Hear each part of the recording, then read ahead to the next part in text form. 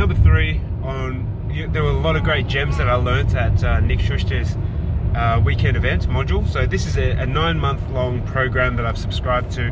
It's a business performance coaching program specifically for physio business owners. So 15 other like-minded business owners from all around Australia were together, learning from Nick, sure, but also sharing our own insights, pain points, and a lot of it is getting access to these great people, that are very similar to me and also very different to me and how they see things, but we can model off each other. So big pump up for Nick's program, big shout out.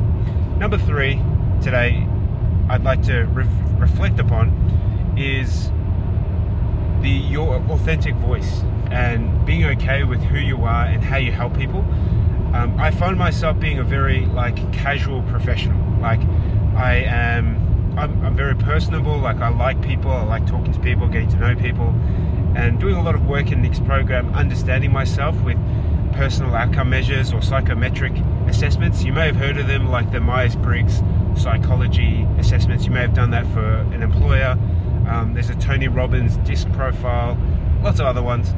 And the purpose of that is understanding what your views are and how you look at the world. The lens at which you look at the world is through your personal beliefs. So, for example, one of my core values is family, and you can see it's these guys here. And you will find that if I see you in the clinic, there's going to be a chance that I'm going to ask about your family because I'm interested, because I'm in a big family mode and I like speaking about those things that interest me, and I like hearing what other people's interests are, because I think just getting more knowledge on how we all tick and what our experiences are improves us individually and then across society. But that back to the point on authentic voice, I would find that the way that I communicate face to face, the way I communicate to you if I send you an email, you'll most likely find that I'm speaking like I type the words the way that I write. And I found that I've been given permission to entertain. I can just touch base and shoot a little Facebook stories. I can shoot a Facebook Live and just, talk about whatever it is I'm thinking about. I think having the format system, which I spoke about before, having a structure to how to deliver things and setting out a calendar on how I'm going to produce things and publish it, and keeping true to my voice, not trying to be a robot. And if you're a robot, that's your style, you're very scientific-y and very clinical, that's your style, that's cool. My style is a little bit different, and I think people appreciate that.